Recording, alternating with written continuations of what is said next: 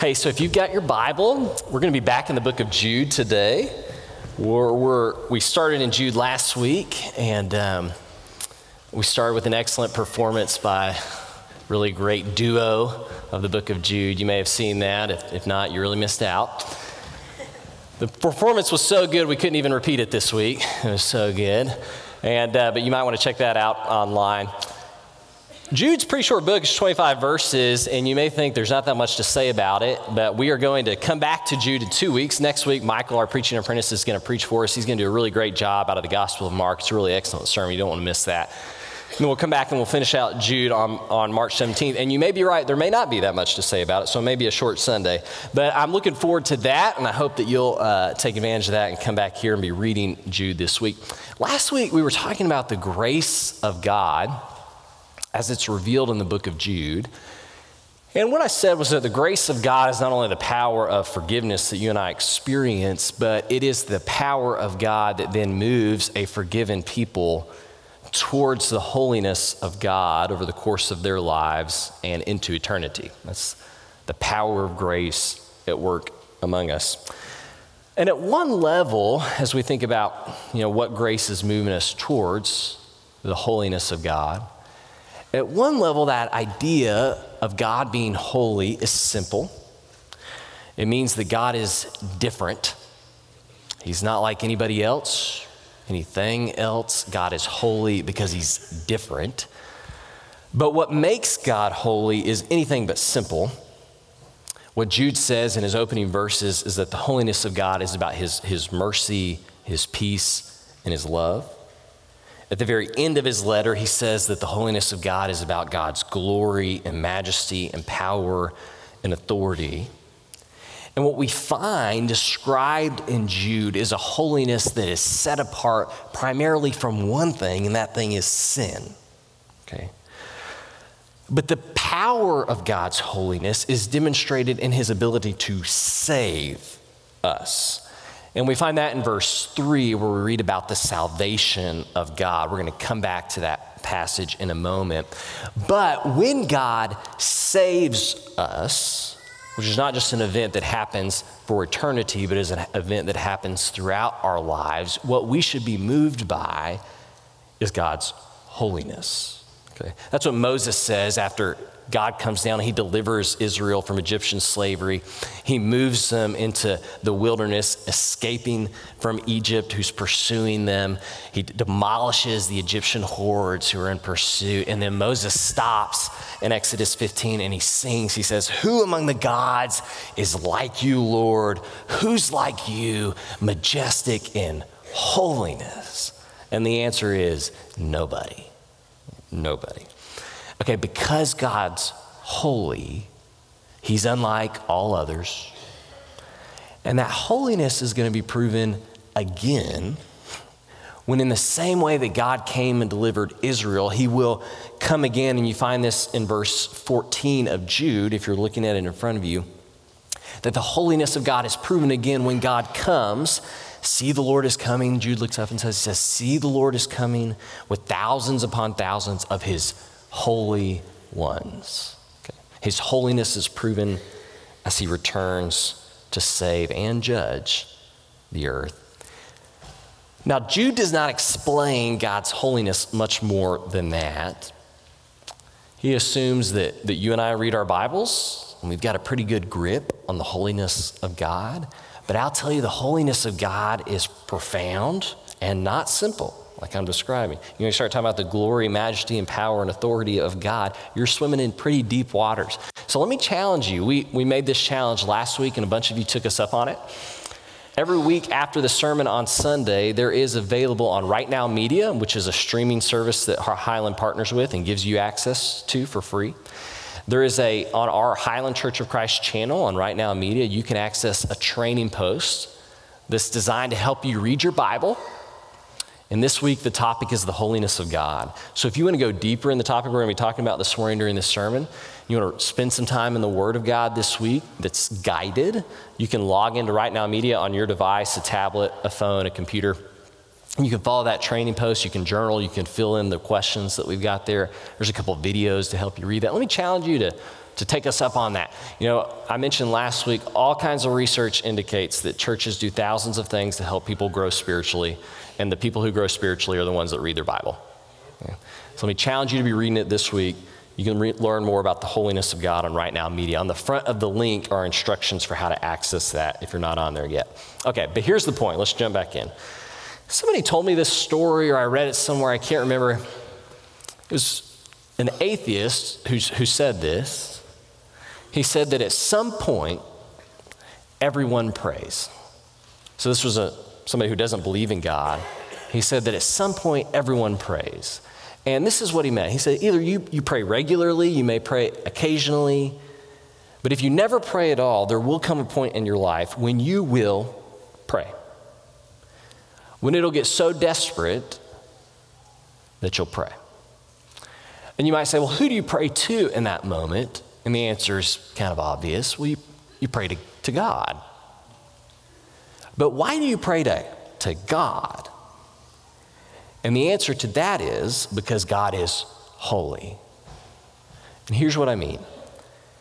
If God was like anyone else, he wouldn't be worth praying to.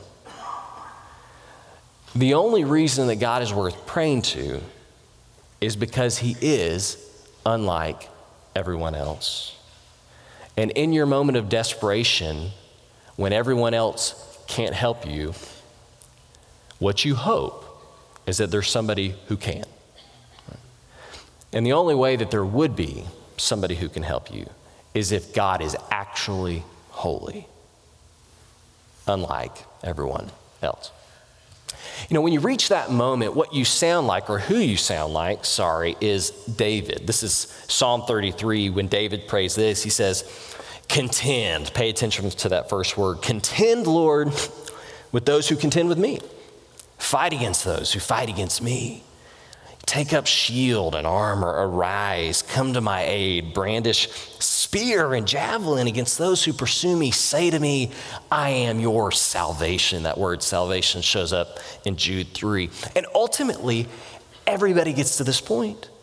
And we resonate with David, who prays this prayer that God would contend for us, that he would fight for us, that he would go to battle for us, because we do arrive at that point where we need somebody more powerful than us, unlike everyone else, to fight for us. We all get there, right? And our reasons may not compare to David's. You know, he had this maniacal king chasing him through the desert, trying to kill him, and not all of us have been there, but we do get to these desperate points. And when we get there, we say like David, Lord, you've seen this. Don't be silent. Don't be far away from me, Lord. Awake, rise to my defense, and contend for me, my God and Lord. So here's the good news. Here's the overwhelming message of the gospel of Jesus Christ. God is contending. You know, the great comfort, the reason you have hope, the reason I have hope, is that God is contending for me, not only eternally, but in this life. And that when I pray, he hears me.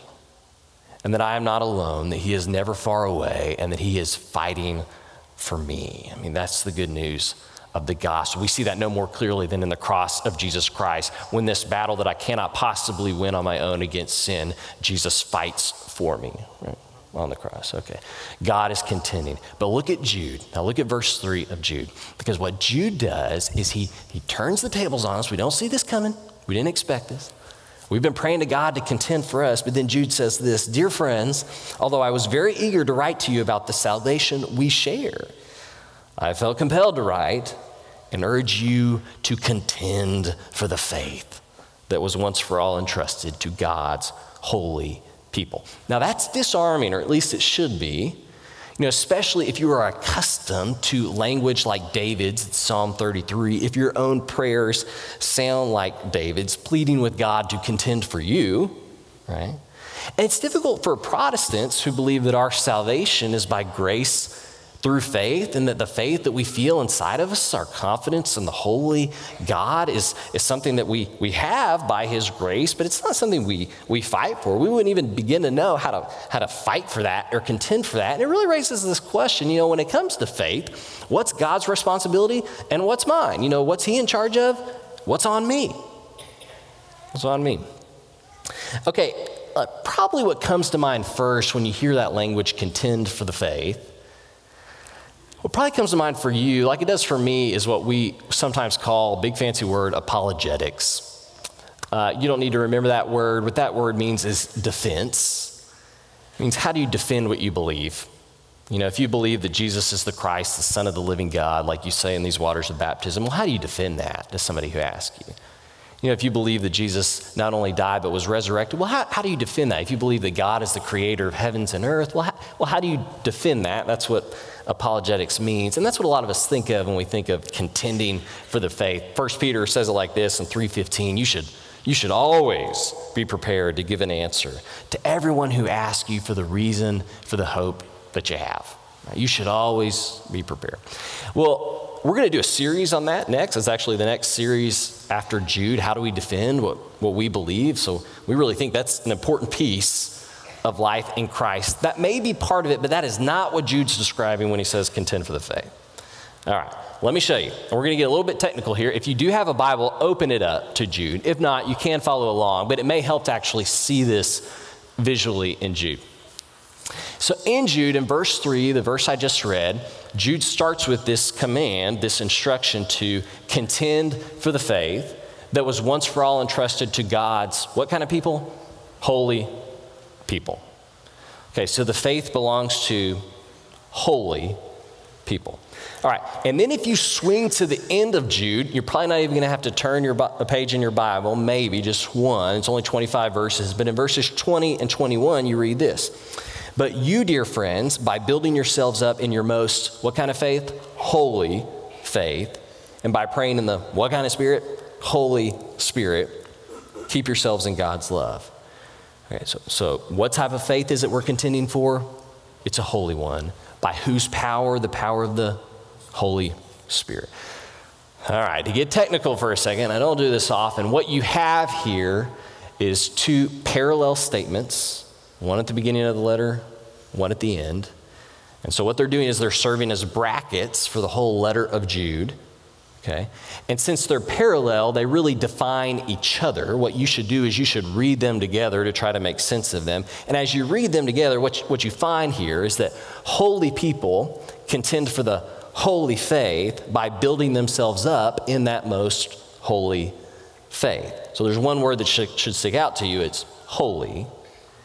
So if we were to condense that kind of complicated sentence, what we would say is you and I contend for the faith by pursuing holiness.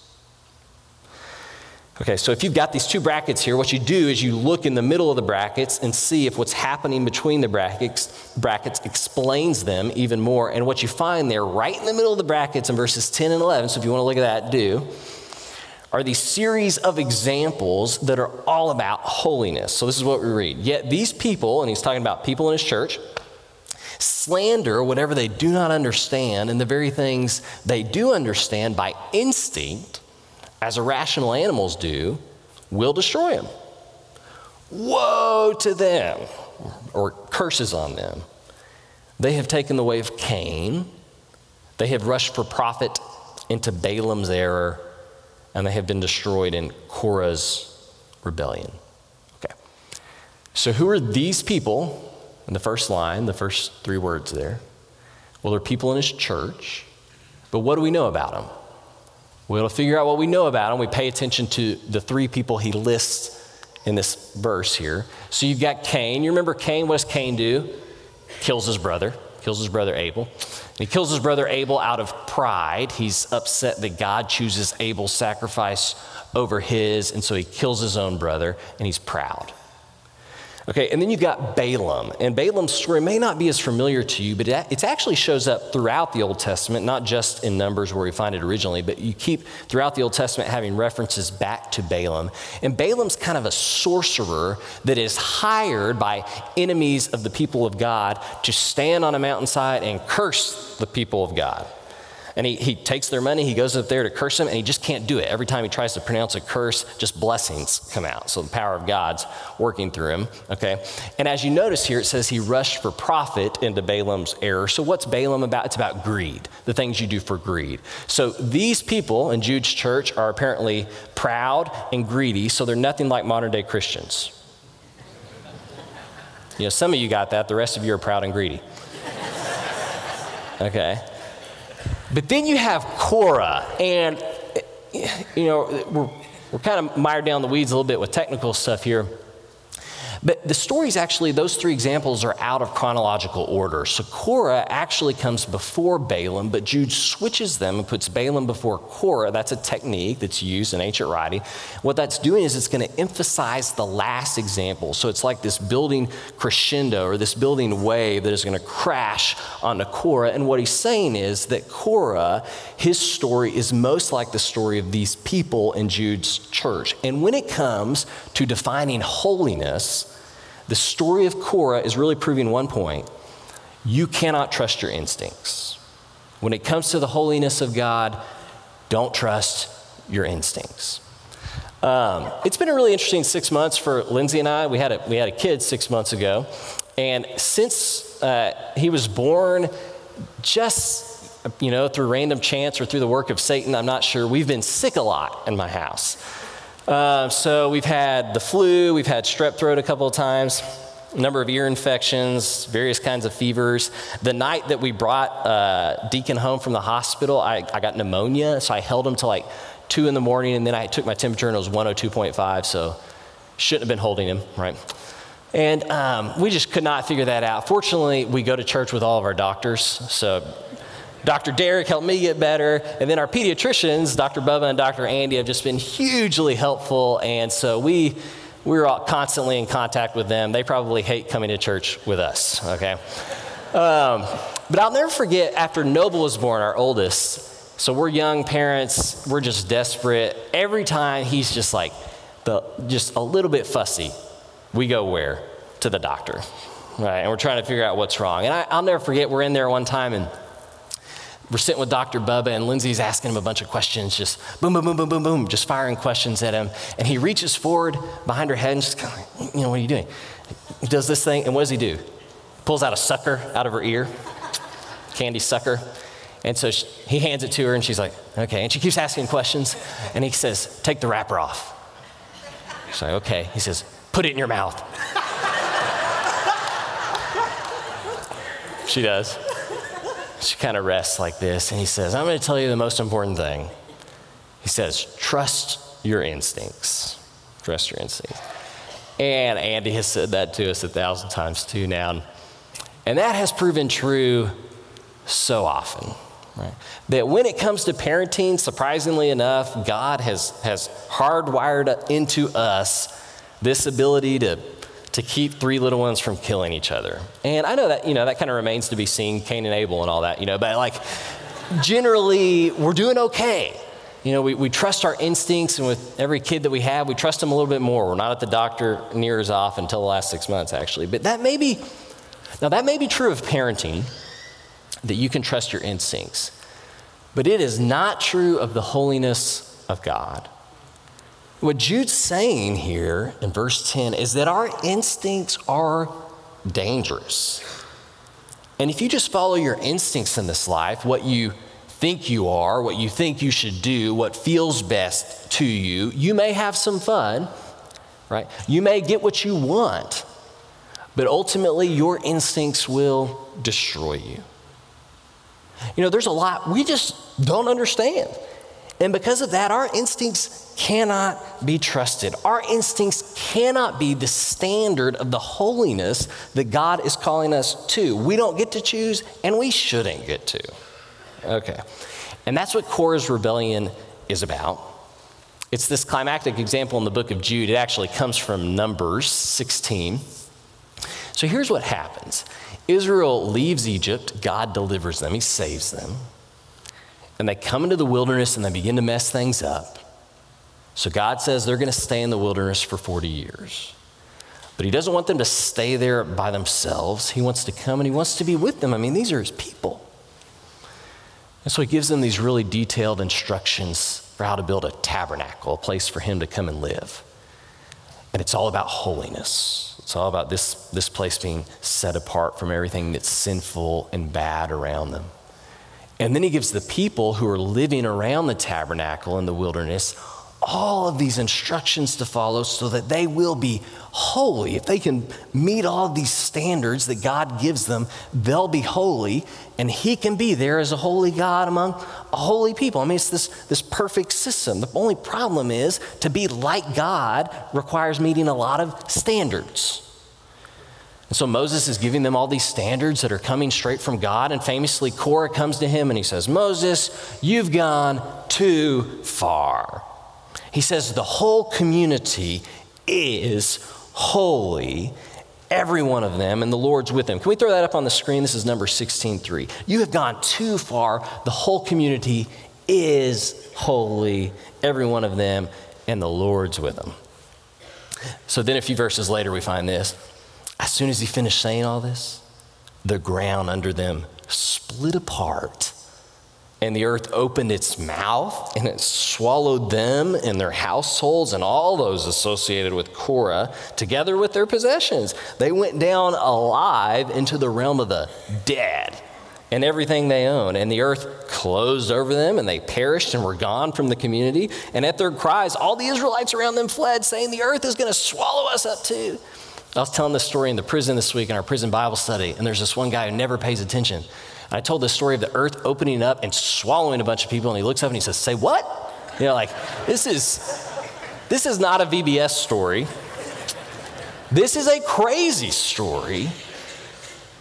And what Jude's saying is, this isn't just an Old Testament story. This is an early church story.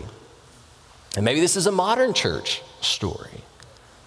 He's saying that like Korah, what some people do is they define holiness by their own standards.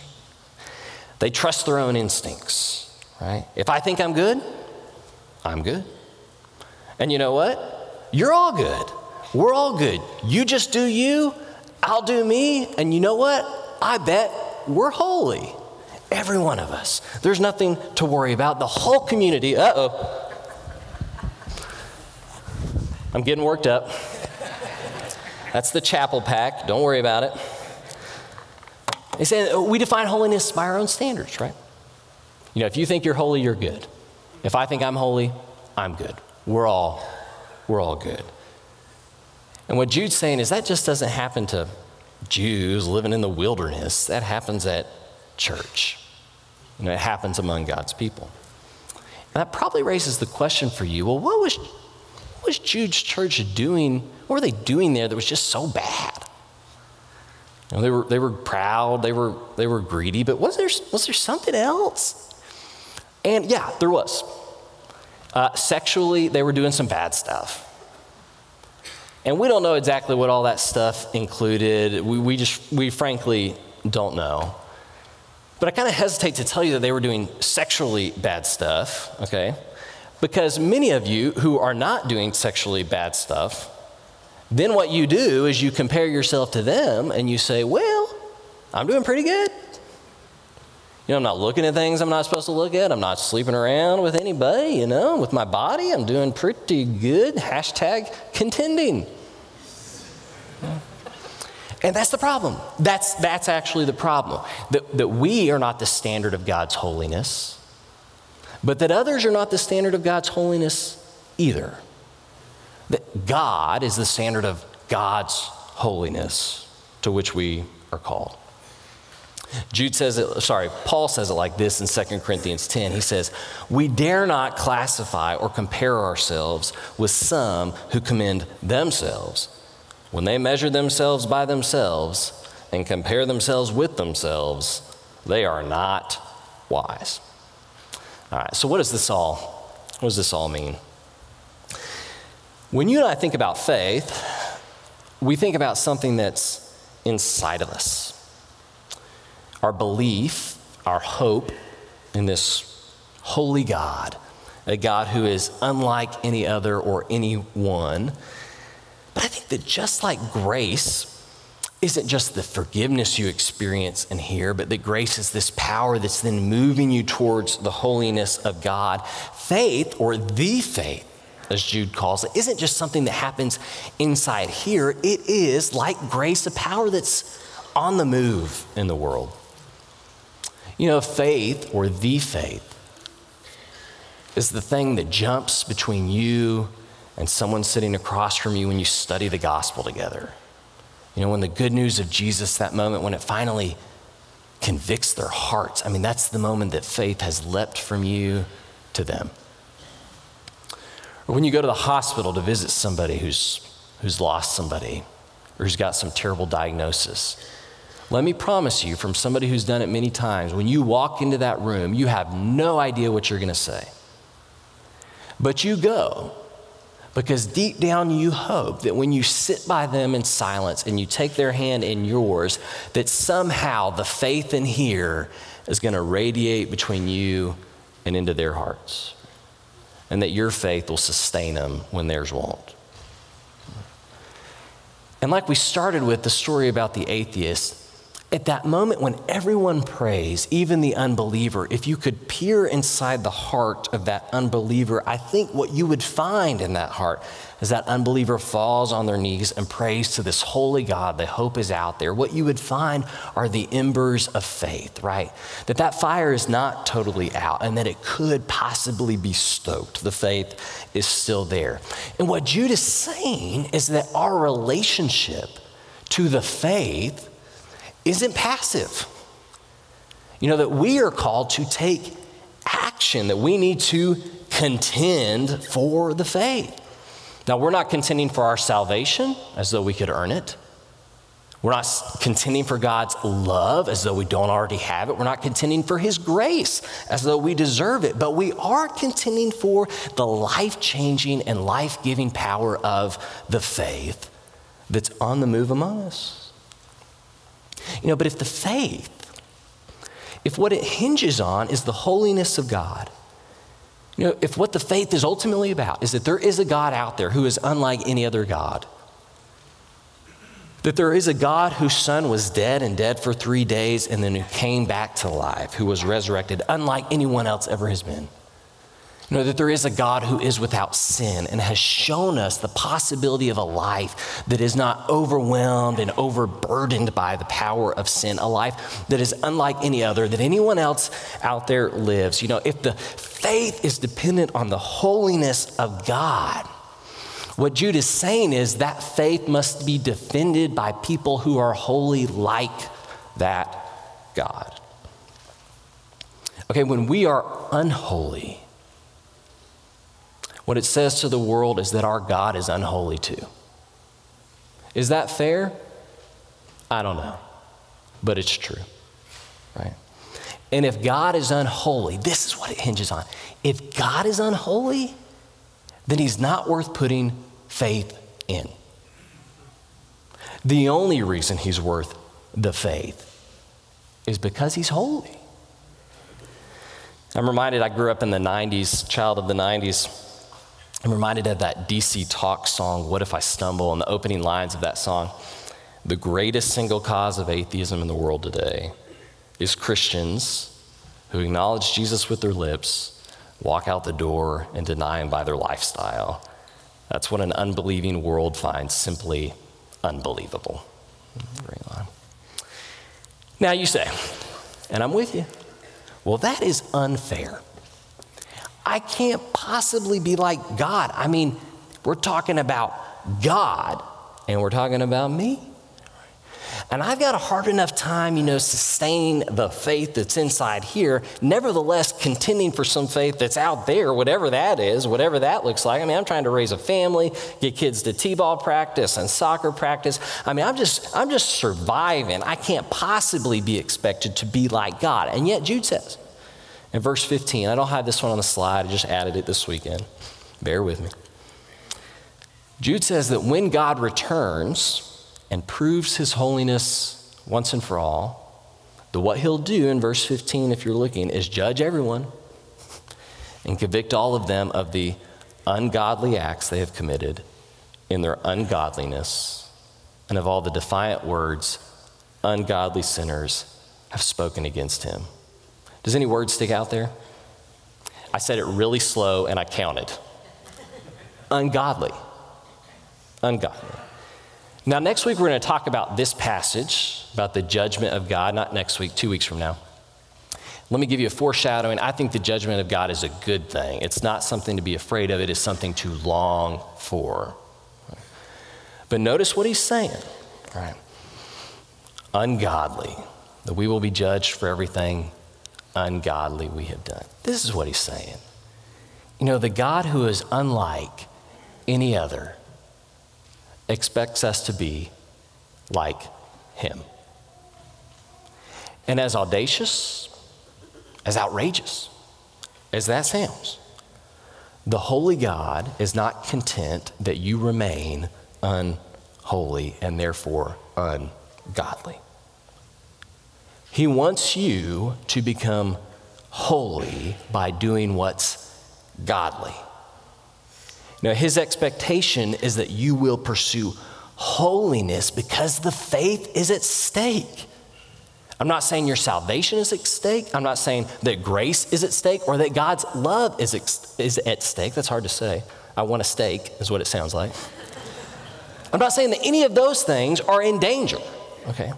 God's not saying that any of those things, your salvation, his grace, his love, are your responsibility. But the faith, that's on you, he says. That's up to you to contend for. You're going to call on God throughout your life to contend for you. And what he says is, I need you to contend for me. The faith is on you.